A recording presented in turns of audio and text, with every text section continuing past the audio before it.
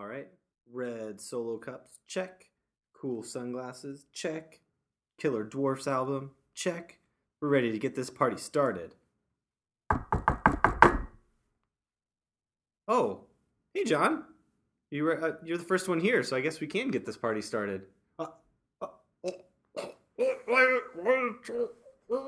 You've been bad!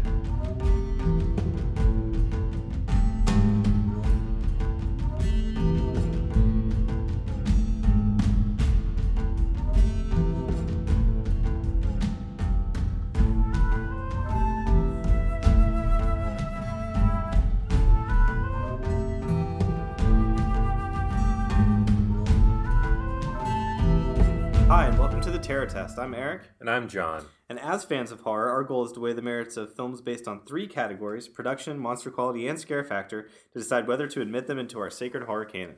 In this podcast, we'll put horror movies to the test to determine what to watch next, what's worth revisiting, and what to recommend to the uninitiated. Number 2 pencils ready? And begin. Let's get this party started. All right, so we are watching 3 movies this week. Yeah, we had to double up on the G's. Yeah, so we're talking about Ghoulies, The Gate, and Hellraiser Judgment. So it's like we've got 80s movies and then 80s throwback. Yeah. So we're working our way along the ABCs of terror. So let's begin with Ghoulies, released in 1984, directed by Luca Bercovici, written by Luca Bercovici and Jeffrey Levy, starring Peter Liapis as Jonathan Graves, Lisa Pelican as Rebecca, Michael DeBarnes as Malcolm Graves, Jack Nance as Wolfgang, and personal favorite of mine, Scott Thompson as Mike. The IMDb review reads, a young man and his girlfriend move into an old mansion home where he becomes possessed by a desire to control ancient demons. Or, I mean, we can take the explanation the movie itself gives of the plot, where someone asks the main character, Jonathan, how? And he says, don't ask. Because we don't need it's to tell nonsense. You. Yeah. It's just silliness that happens in his basement, occult basement. It is. Yeah. So let's start with production. And this is where I have a problem with this movie. Okay. The film is timeless in the power and effectiveness of its writing, direction, acting, cinematography, special effects, iconography, and portrayal of its subject matter. I mean, it opens with Jack Nance holding a baby. I mean, holding a crying baby. Like, talk about timeless. The opening I'm okay with. What's interesting about both these movies, and I didn't necessarily have this connection in mind suggesting them, but it's like this weird fantasy 80s satanic panic. It's almost like the overflow of the satanic panic. Well, it's like, no, let's just make that into a fun fantasy experience. With little creatures. And little creatures. Yeah. There's a little creature phenomenon going on in the 80s. So 84 is when this came out, right? So we've also got Gremlins happening. I'm sure Critters is somewhere in there somewhere. Yeah. I believe Gremlins came out a year or two before this. And so, yeah, of course, I feel like every movie studio would want to try to find their franchise. Their Gremlins. Yeah. And they found it with Ghoulies. Did you see how many Ghoulies there were? I think there's 4. There weren't as many as I thought there would be. You wanted more? I wanted more Ghoulies. I think they were like some of the most interesting and inventive stuff in the movie. I mean, I would agree with you there. Oh, Puppet Master is another one I was thinking of too. It's kind of in the same vein. It's like there are almost these different classes of them, and they have their own backstory for each one. Okay. Well, we don't have any backstory for these Ghoulies. No, but that's what I mean. I think there is. There's a water one. There's a werewolf-looking creature one. They don't really have backstories, but they have like their domains, I guess. Yeah. Yeah, I guess so. Are they even called ghoulies in the movie? I don't No. think I hear that word used once. No. No, it's just the things that they... Does he call them demons at one I point? think they're demons. Demons? Yeah. Yeah. I guess ghoulies would imply, right, that... I think the main sorcerer guy that comes back, he's more of a ghoulie, right? Yeah. Oh, he's fantastic. I mean, he knows exactly what movie he's in because he is playing at camp the whole time. I agree with that. So I think the score, the music in this is all over the place. I don't understand what's going on. Yeah, and I also would say the voiceover's totally unnecessary. I wrote that down too. The narration comes out of nowhere and is completely unnecessary. It's like, it's okay. Yeah. We got it. But it makes it feel fantasy-like, I think, with that narration. Yeah, I guess. The storyteller is going to tell us about this. Also, like another special effect is the green eyes. And it doesn't match up sometimes. Yeah, it looks like Jonathan has a lazy eye. Or two lazy eyes if they're going in different directions. Yeah, I mean, not the best special effects. Although, for goblin rejects from Labyrinth, I guess the puppets are okay. That's a good way to describe them. They definitely are. Except their faces aren't as expressive. And that's something that I'll mention again in the other Little Monster movies. It seems like in the 80s they had trouble with getting expressive faces. Although that's not true because in Gremlins they're expressive. Yeah. Like Gizmo has like a really expressive face. Well, I think it's the difference in the technique, right? I feel like the Ghoulies are more puppets, where Gremlins are a little bit more puppet animatronics, and then in The Gate, it's more what is it called? Like kind of like green screen kind of stuff. Yeah. It's like an overlay, just to make them smaller. Stop animation too, a little bit. I feel like. But yeah, so I would agree. The Ghoulies are the best part. The lightning effects are dumb. But they're the best part if you're willing to just take this as a cheesy 80s movie. Because I think a big part of this movie is this like disturbing story of a guy who gets into Satanism, and you kind of the characters around him question his sanity. I would almost like to see a version of this where you don't see the Ghoulies until the very end. You just see him like performing these these spells, and you're like, he's crazy, like he's lost his mind. he's just reading a lot. Yeah, because I think, for like thinking about it as other characters in the film, that's what they see. And that is like a very psychological story, but it's told in this, kind of fantasy, satanic panic way. Yeah, I think in terms of the writing though, and the characters in this, it falls into those same like roles and cliches that we saw in like Friday the 13th, where you just have the group of people. You got the druggy people, you got the slutty people, you got the jockey people, like. Yeah. Let's try a ritual. Yeah.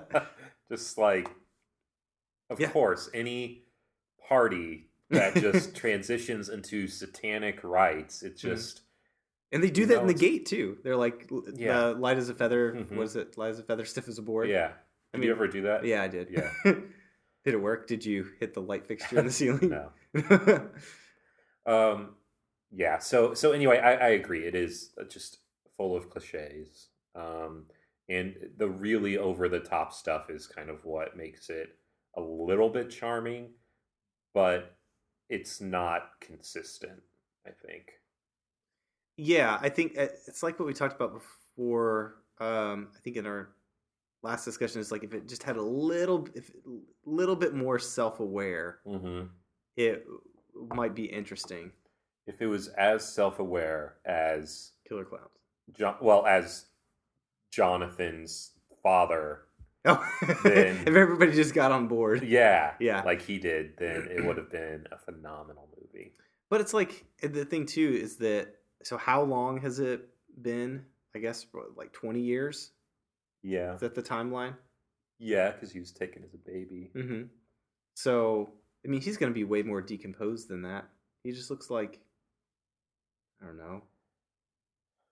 The makeup effects are terrible. Yeah. Yeah, that's true. But I agree with you, and I think that it's been a while since I've seen Ghoulies 2, but I want to say that in the second one, I feel like the Ghoulies are more of the focus. They're kind of like... It's like Gremlins too. Yeah. Okay. What did you think about the little people demons that he also summoned? That was linchpin cringeworthy. in the plot. Yeah, that was also like every 80s fantasy movie. Yeah. It reminded me of there's another 80s movie. Is it called like The Explorers or The Travelers or The Time Travelers? Where it's like a Time band. Bandits? Time Bandits. Yeah. That's what I was thinking. That's what they reminded me of. Mm-hmm. But in a demonic kind of way. Yeah. Yeah, so... I can't give it a point. I'm not going to give it a point either. Yeah. So for monster quality...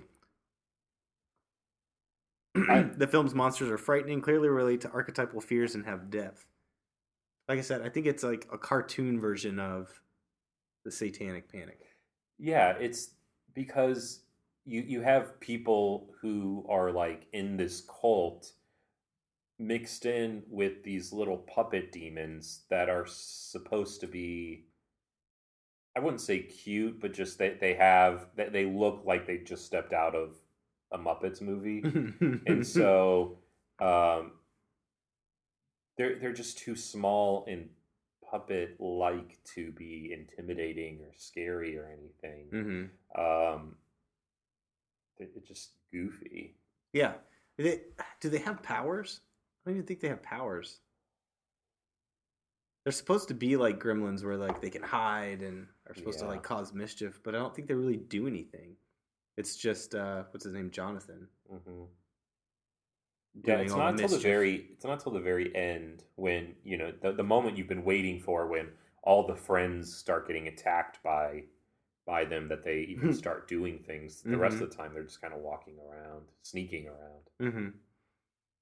So who is our monster? Obviously, we've got the main sorcerer. Mm-hmm. But I don't think there's anything. But what does he want? Does he just want to live forever? Ultimate power. Yeah. Okay. All right. Sure. Yeah. There's just not much there. No. It's pretty surface level. I feel like the movie can be summed up in the breakdancing that happens at the party. Like that's how this movie feels to me. It's just a bad breakdance. Okay. Trying to do all the moves, but it's really not effective. Yeah. It's like I like a good occult movie. Mm-hmm. I mean, I do too. And there can be fun movies with a group of young people, being picked off one by one. But this movie is like Scott Thompson's glasses. He may take a pair off, but there's still another pair there. So if there's no, if you think you're ever going to get something out of it, you're just not. Leave it at that. Yeah, I'm not giving it a point. Okay, neither am I. Yeah. Wow. And before you started recording, you said you liked this one more than The Gate? Yeah. I can't wait. All right, so scare factor. Film has a clear intent to scare and must be successful in that objective from beginning to end. I don't think it has an intent to scare. It wants to, again, it's just wanting to tell this sort of occult story. It's always... I think it's supposed to be scary. Like, what are we supposed to be Are we supposed to be scared of satanic cults that operate in old houses? Try to murder babies? I'm... Maybe just because we've watched a lot of cheesy 80 movies lately, but I'm kind of curious about the relationship between horror and comedy and like just why so many movies pair them together. Maybe they're trying to create and break the tension. I mean, it's like what we talked about in Get Out.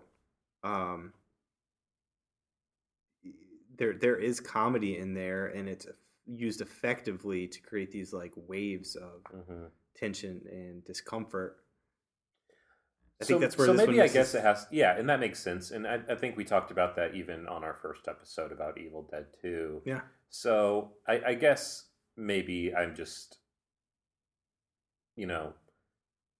puzzled by movies that are just not successful in balancing the two. Yeah. Because with this movie, like, what is its purpose? Is it meant to just be a cheesy, fun movie, or is it meant to be something more? And so the intent, if it is there, it's not clear. And so I do think the clown doll was a little creepy. Yeah. But other than that, I mean, there's really nothing there. I guess, gosh, it'd be a stretch, but like losing yourself. Because that's what happens to the main character, right? Like he isolates himself from his loved ones in the pursuit of some sort of like power himself. Yeah, I told you it would be a lot more like psychological and interesting if we didn't see the demons until the very end. If we just saw him isolate himself and become obsessed with this, and we were really able to kind of like see it through the friend's eyes, that's as a good point. Being concerned for their friend. But because we know these little demon creatures exist, it just takes any kind of suspense out of it. Yeah, I'd be interested in seeing that remake. Yeah. Good luck. Okay, I'll get on that. All right. I don't want to put it in the diaper, though, because it is like... It's non-canonical. It's not in the diaper. Yeah. It's not a waste of time, but it's not... It's a piece of nostalgia. It's not one I'm really going to recommend. No. It's just there. It's just... I bet my brother likes it. I don't know. Yeah. We'll see. All right. Let's talk about The Gate. The Gate was released in 1987, directed by Tibor Takas, written by Michael Nankin, starring Stephen Dorff as Glenn, Krista Denton as Al, Louis Tripp as Terry, Kelly Rowan as Lori Lee, and Jennifer Irwin as Linda Lee. Premise: two young boys accidentally release a horde of nasty, pint-sized demons from a hole in a suburban backyard. What follows is a classic battle between good and evil as the two kids struggle to overcome a nightmarish hell that literally begins to take over the earth. Yeah. So, production. I think there are a few effects that I think hold up in the movie, but then a few that don't. Where does the dog hold up? Which dog? The fake dog that they throw around the house? Or the real dog that's probably 16 years old? The stuffed dog cracked me up every time. Oh man, when it's in the car and then he finally like goes to bury it. It's so obviously a stuffed dog. It looks like yarn. It looks like the hair is yarn. Yeah, it looks like they picked it up at a toy shop. Yeah. But there's like the different, for example, when the parents come to the house and it's, what's his name? Is it Troy? What's the redhead kid's name? I don't remember. Terry. When his mom comes to the door and all of the parents coming to the door, I think is genuinely creepy. And then when he reaches his hand in and it turns into like slime, I like that part. I do think the scenes where something breaks off into other pieces, like the man falls and breaks apart into the little men. I thought those were cool effects, but again, with the little demon things, like they just have these plastic, inexpressive faces that just take any kind of creep factor out of it. Yeah, and there's really, I mean, I guess there doesn't have to be logic to demons, but they could be anything. They could be demons. They could be aliens. Mm-hmm.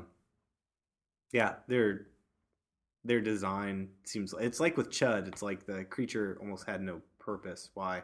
Unless at the end, he kind of looks like the thing that's in the record album, like with the number of arms and stuff, and he's like serpent-like. Yeah. But still, I wonder, I mean, did you see this as a kid? yeah. Did it scare you as a kid? Yeah. I could tell that. Like, I could tell that this kind of reminded me of Ernest Scared Stupid, where, like, there are parts of that scared me, but I know if I watched it now, it would be corny. Yeah. And, I mean, this is pretty clearly a kid's movie. Mm-hmm. And so I feel like for a kid, especially of that time, I think it would be a really effective horror movie. But as a 31-year-old, it just didn't do much for me. Yeah, I think that's exactly what it is. I think this is a movie kind of like Ghoulies. It just has a piece of nostalgia. It did scare me. Like, I think this is the movie where the first time that I think this was the first sort of like satanic themed movie that I ever saw, like demonic, like with the record playing backwards thing, which is so silly. Yeah. But how that metal music, it did. It really got to me. That there's some like the scary parts. Like every time I see a bug zapper, I think of this movie. Really? And that scene with the moths on the window, like that stuck with me. That's really creepy. When the moths come in, the effects are really lame and stupid. It looks like he's just batting at air. But yeah. But just the idea of that scene, like all these bugs coming to the window and breaking, yeah, it really stuck with me. Or the people inside the walls, like the guy inside the wall kind of thing. Yeah. Like when they're that part at the end when you think it's solved. I think it's after they throw the Bible in the hole, right? And then they're in the basement, and the man in the walls sort of breaks through, or even when he's in the closet and he grabs them. Like I feel like those are classic like kid scare things. Like those are things that kids are afraid of. Yeah. So because I think they haven't seen them done before. Right. Yeah. Exactly. So that always stuck with me. So I don't know. I feel like the kid acting in this movie is okay. Stephen Dorff, like the main Stephen Dorff, but I mean just the kid actors in this movie are not awful like They're we've fine. seen. I feel like there's better acting in this movie than in Ghoulies with that group. I know you're gonna say with the lead guy, the lead warlock guy. You can't see my expression, but I am a little taken aback. But again, I guess it just comes down to purpose. Yeah. Yeah, I mean, the kids were believable as kids, you know? Yeah. And so, yeah, they were fine. Yeah. Some of the dialogue was really, really bad. Yeah. It does not hold up well at all. So I'm not going to give it a point. Yeah, I'm not going to give it a point. Even just thinking about the writing, the idea that the rocket is filled with love and can kill the demon. It's a little silly. I kind of checked out by then. The love rocket? The love rocket. Oh, man. Maybe there is a lot of depth. So, yeah, I'm not going to give it a point. What about monster quality? So, how do you feel about we've been talking about the demons. It's all in the records, man. Yeah. So, again, I was kind of checking out by the end. So, like, they're there to take over the world. Because they're evil. Yeah, hell on earth. Hell on earth. Okay. It's like an evil, so in the backyard, like an Evil Dead. Right. So the backyard, it was just like it just had a portal to hell, like a gate to hell. Yeah. Okay, but there's no explanation for like why it's there. No. It was just under a tree. I think what happened is that maybe it was a portal that was partway open by the lightning strike. There's like that premonition that Stephen Dorff has in the very beginning of the new movie about all of this. And then they open the doorway all the way with the record. Yeah. So yeah, I mean, I guess it's just very black and white. I mean, Yeah. demons are evil. They want to kill the kids. I don't know. There just wasn't. It also just wasn't very memorable too. Like I'm having a hard time even like picturing like the final monster. Yeah, it's just a stop animation Mm-hmm. kind of deal. Um, but yeah, I agree with you. There's really no depth to this movie. There's no motivation of the tiny demons or the big demons Mm-hmm. or just the fears that they're playing with. I feel like even so in the I didn't even think about this as like a subgenre, but like a kids horror. Mm-hmm. So something like It or Poltergeist or um, Poltergeist, I think, better fits in that. It is about kids, but it's not really a kids movie. now, do you feel like Poltergeist is a kids movie? I think it feels like, Parts of it. yeah, a kids Yeah. movie. I mean, I watched that one when I was a kid. Yeah. It kind of has that Spielberg-esque quality. That's what I'm thinking. That's what I'm thinking of these as like sort of like fantastic.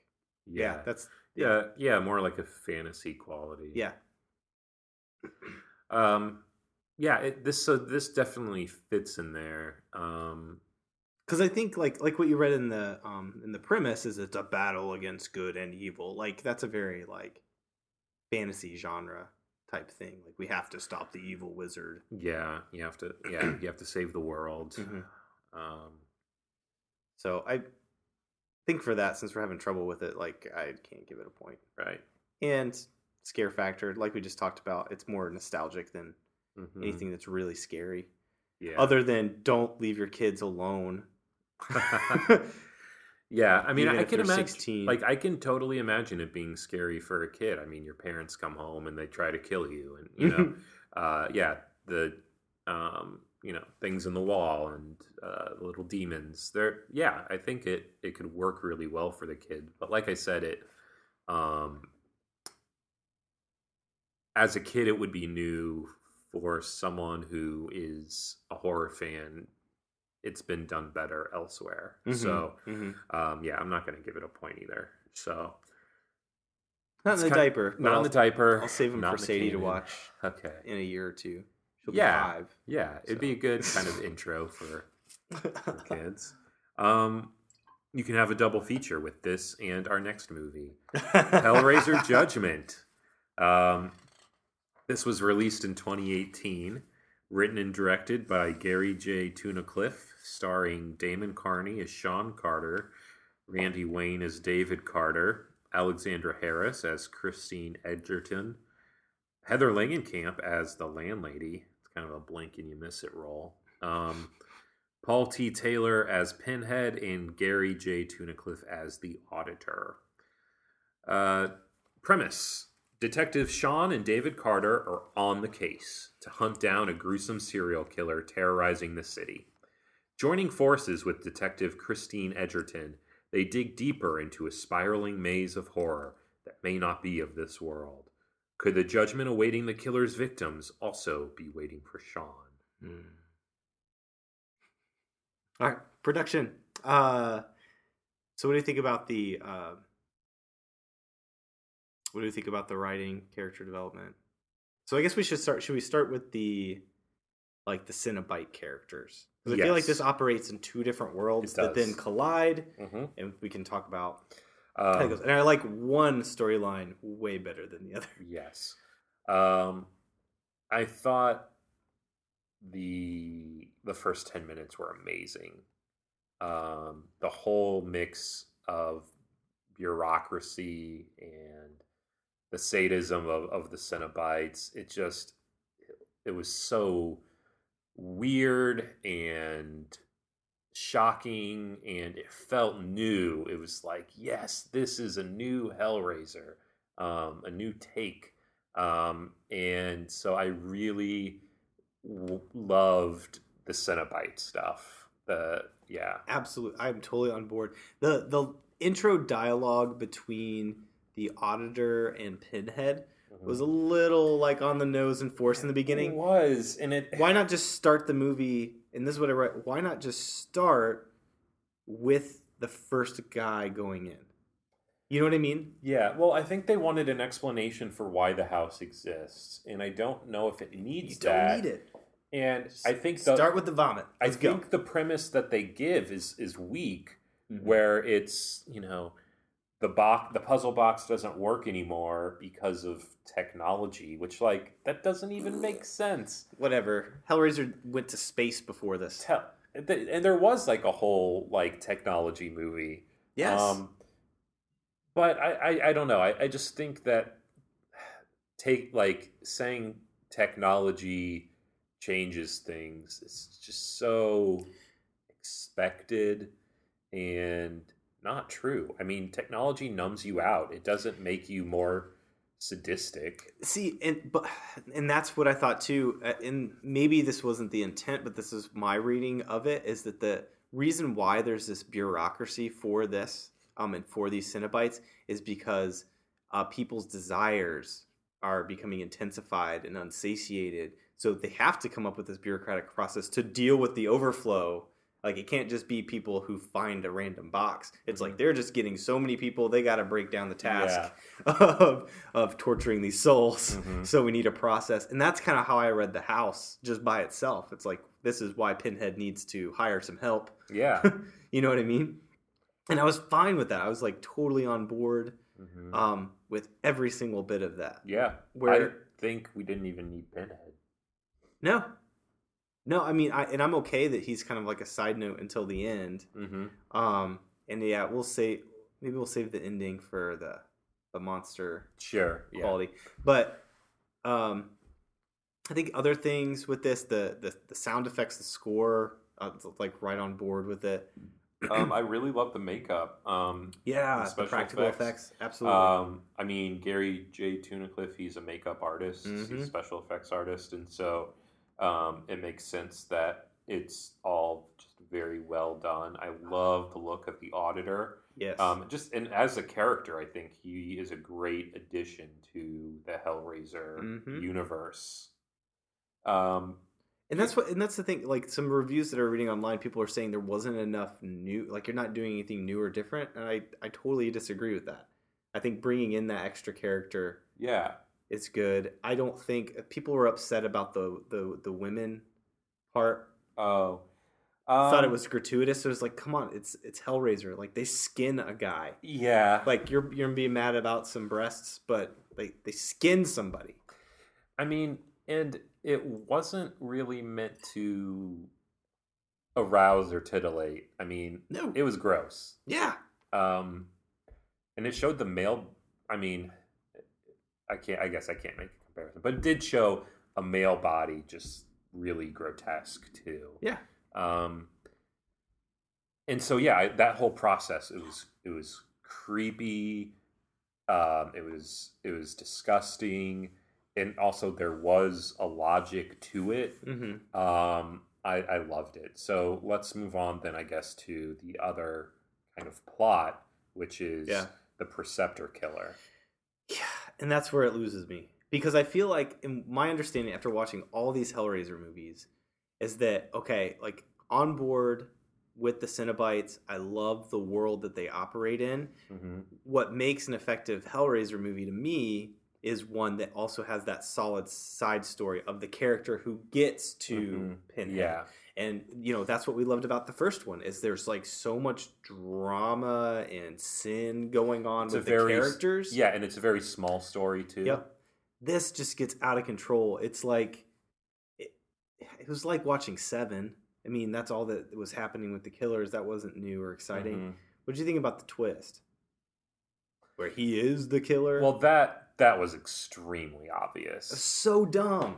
But I didn't. Why couldn't he just be a good guy?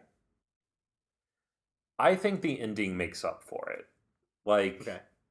In context of the whole story, I feel like I could defend it. But as a plot twist, it was pretty obvious. It didn't do much for me.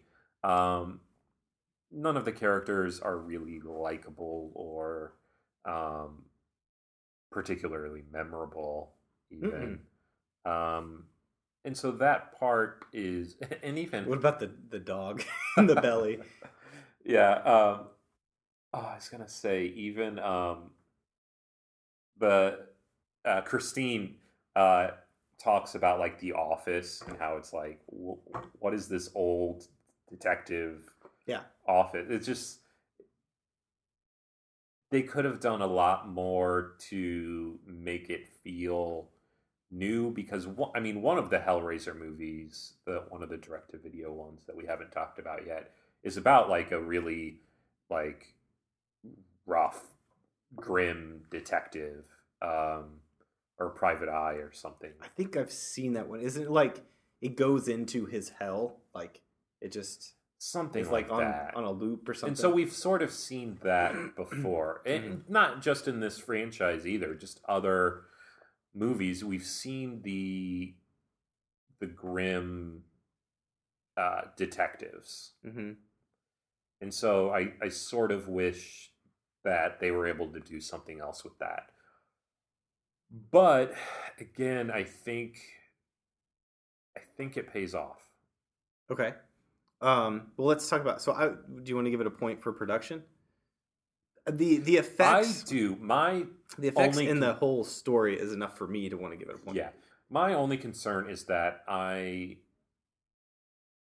a Hellraiser fan, and so I feel like someone who is not a Hellraiser fan wouldn't enjoy it as much as I did.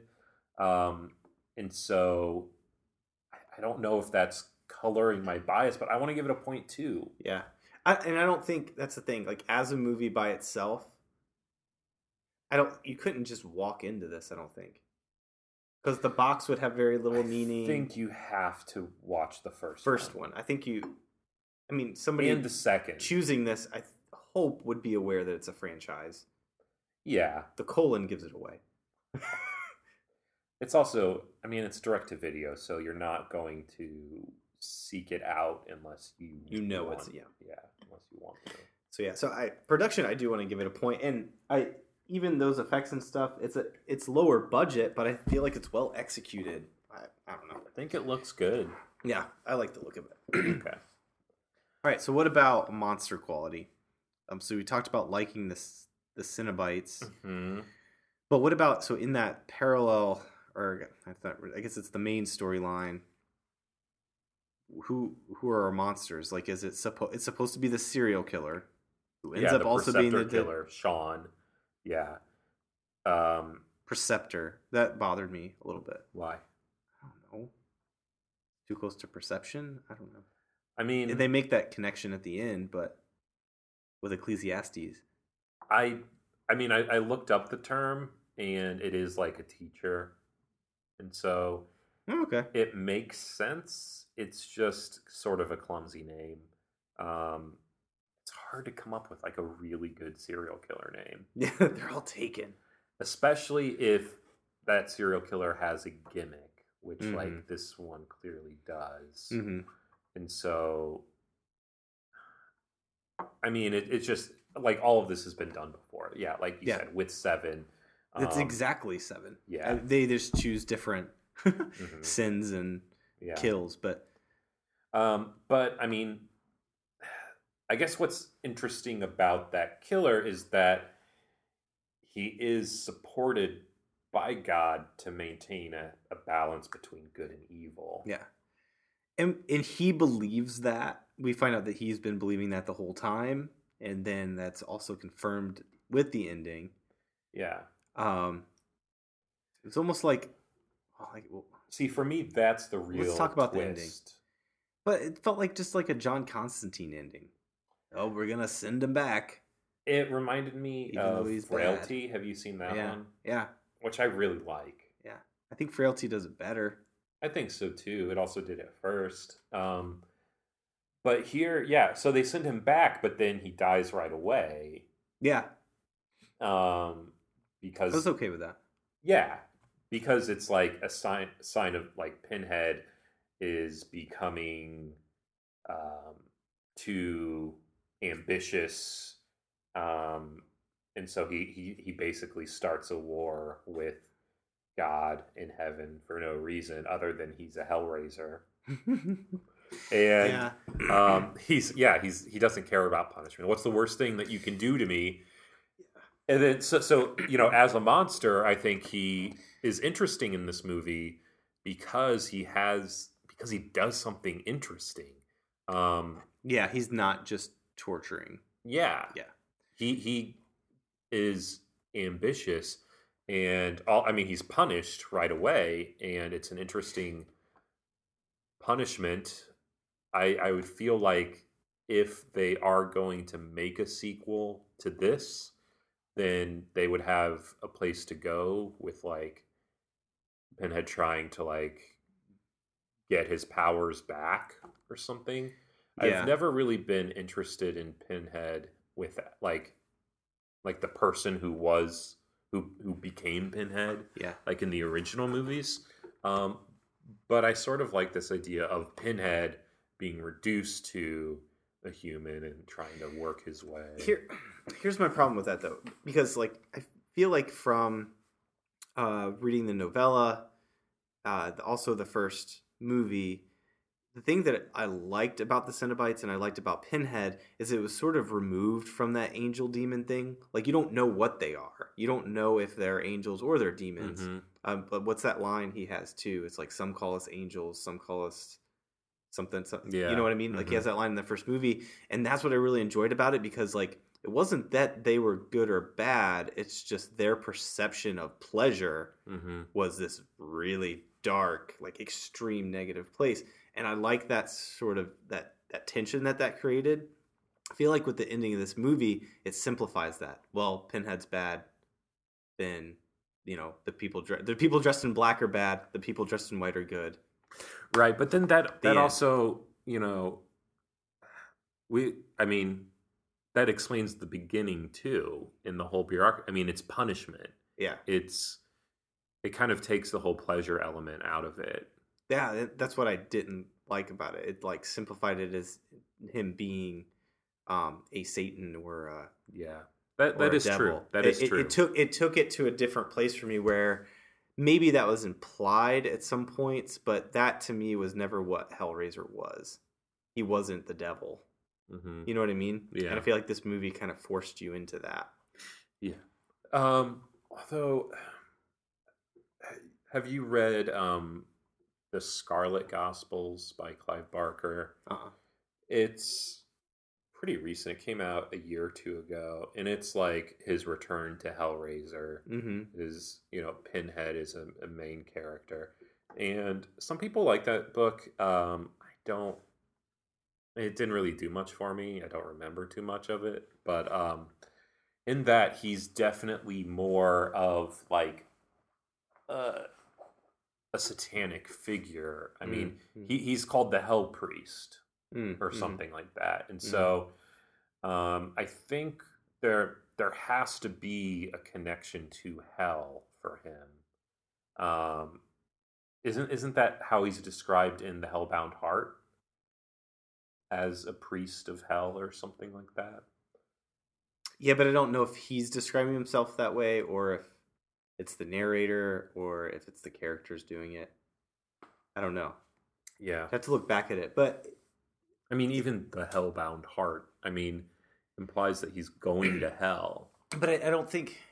But I think what bothers me is this simplistic definition of what hell is. It's offered in this movie versus the other ones. It's like this very strict line between good and evil that's drawn at the end of this movie gets rid of some of the ambiguity that's in the first ones. Okay, I will agree with that. Do you know what I mean? Yeah. And that's what bothers them for me, and that's where like all that depth and the stuff that I enjoyed about the beginning of this movie kind of fell apart. I think maybe too is me trying to recover from the stupid twist where he's the killer. I'm just like, oh, that kind of got me off the boat for a little bit. And then the auditor came back. I was like, okay, yeah, all right. So I am not inclined to give it a point for monster quality for that reason about Hellraiser, but also because the other monsters are seemingly non-existent in the outside world. You know what I mean? Like, can we say that there's any other monster besides the serial killer? I mean, is it supposed to be sin or temptation or righteousness? Maybe. Yeah, I guess punishment. And this idea that is it that like God needs evil in order to have good, so he, you know, good can be monstrous. Yeah, yeah, yeah, yeah. I feel like it's touched on like at the very end, so I don't know if that's like fully developed. So I will agree that it does simplify the Cenobites. However, I still feel like the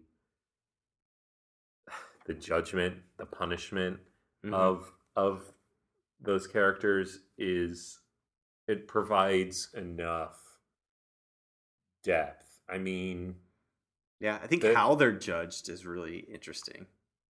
The other brother, David, who is having an affair with Sean's wife, like they are both like damned for eternity.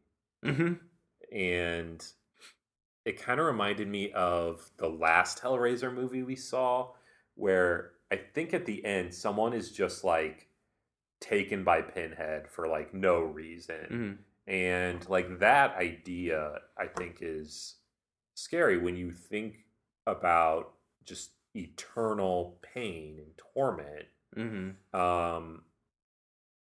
It can be scary. So I'm inclined to give it a point, but I totally understand and support your not giving it a point. Thank you, John. I like it when we disagree. Yeah. So monster quality not a point. What about scare factor? That's kind of what you're alluding to. I agree. It's the the idea that your judgment is just a bureaucracy, and it's not like hey, I have a book with all the things that you do. It's like that's what I liked about this movie, is it offers sort of the anti pearly gates scenario. It's like, oh, let me look at all the things you've done in your life in this big book or slideshow or whatever. Somebody sitting on a pedestal. It's like, no, you have to explain all the bad things that you do, knowing that the person typing it knows everything. And you have to fess up to it, and then it goes to some dude that just eats your life story. Vomits it. Yeah. And then the jury, they eat his vomit. What do they do? I think they just have it on them. Do they eat it? They do something with it. They wash in it. Yeah. Like they eat it and sort of bathe in it. I can't remember. And then they also bathe in the blood of the people, like once they get on the table. Yeah. So they clean him. Yeah. Which is like so disgusting. Like cats. Yeah. And then the person comes out of the big guy's backpack and basically flays him alive, and the jury bathes in his blood. So I just love that whole sequence. It's great. It's so good. It's not the whole movie though, but I think it's enough for me to give it a point. I think when we talk about it being a creation of tension, like I was definitely squirming in parts of the movie. I think there's enough tension again till the very, very end. It doesn't last. Like once you figure out that it's going to go that direction, that he's the killer, it just loses me. So it kind of ruins the scare factor for me. But I am inclined to give it a point because it is so strong in the beginning, and even at the end, there's that tension returns once they're there for the judgment part, right? So yeah, I'll give it a point. So honorable mention. Yeah. I think it's there. I mean, of the sequels, this is like a strong Yeah, I mean, I have to say contender for me. It's also sort of a comment on the quality of the other sequels, but yeah, I think this is like my favorite sequel to the original. Yeah, even this, I would say, even the second one. Yeah, I remember Second one when we loses me. reviewed it was a little disappointing. Yeah. And so this one, yeah. It's like in the second one, it's almost like they go too far into the hellscape. Yeah. Like they go too far into it and it gets like weird, but not in a good way. Whereas in this one, it's like they go into the hellscape just a little bit, just enough, keeps it weird, but they don't show, they don't show us how all of the sausage is made. Let's put it that way. Yeah. Okay. Well, then we have 1 for honorable mention and 2 that are not in the canon this week. Phew. Big week. I know. Didn't mean for it. I just had to. Yeah. The G's just got a little ahead of me. But we're going to move right through the alphabet. So next time we are on I and J. I is for It. Yeah. We're talking about the recent Stephen King movie, It, 2017, not the miniseries. Thank goodness. Yeah. And J is for Jaws. Yeah. So you kind of have 2 blockbusters. Next. Yeah, didn't think about it that way. Yeah. We were for this one for G and H, we were kind of in hell. We were totally for all in of hell. them. Yeah. Which that was not on purpose. And so for that one we're going to be we're going to be on the East Coast for both. Right? That's true. What is it? Martha's Vineyard for Jaws? Well, Amity. Yeah. And then where are we in it? Derry, Maine. In Maine. Yeah. Which is not a real place, but still like similar location. Yeah. Right. To Bangor. Yep. Cool. All right, so you can check out more episodes on unoyasolstice.com, EUNOIASOLSTICE. Follow us on Twitter at @the_terror_test. Pencils down, the terror test is over.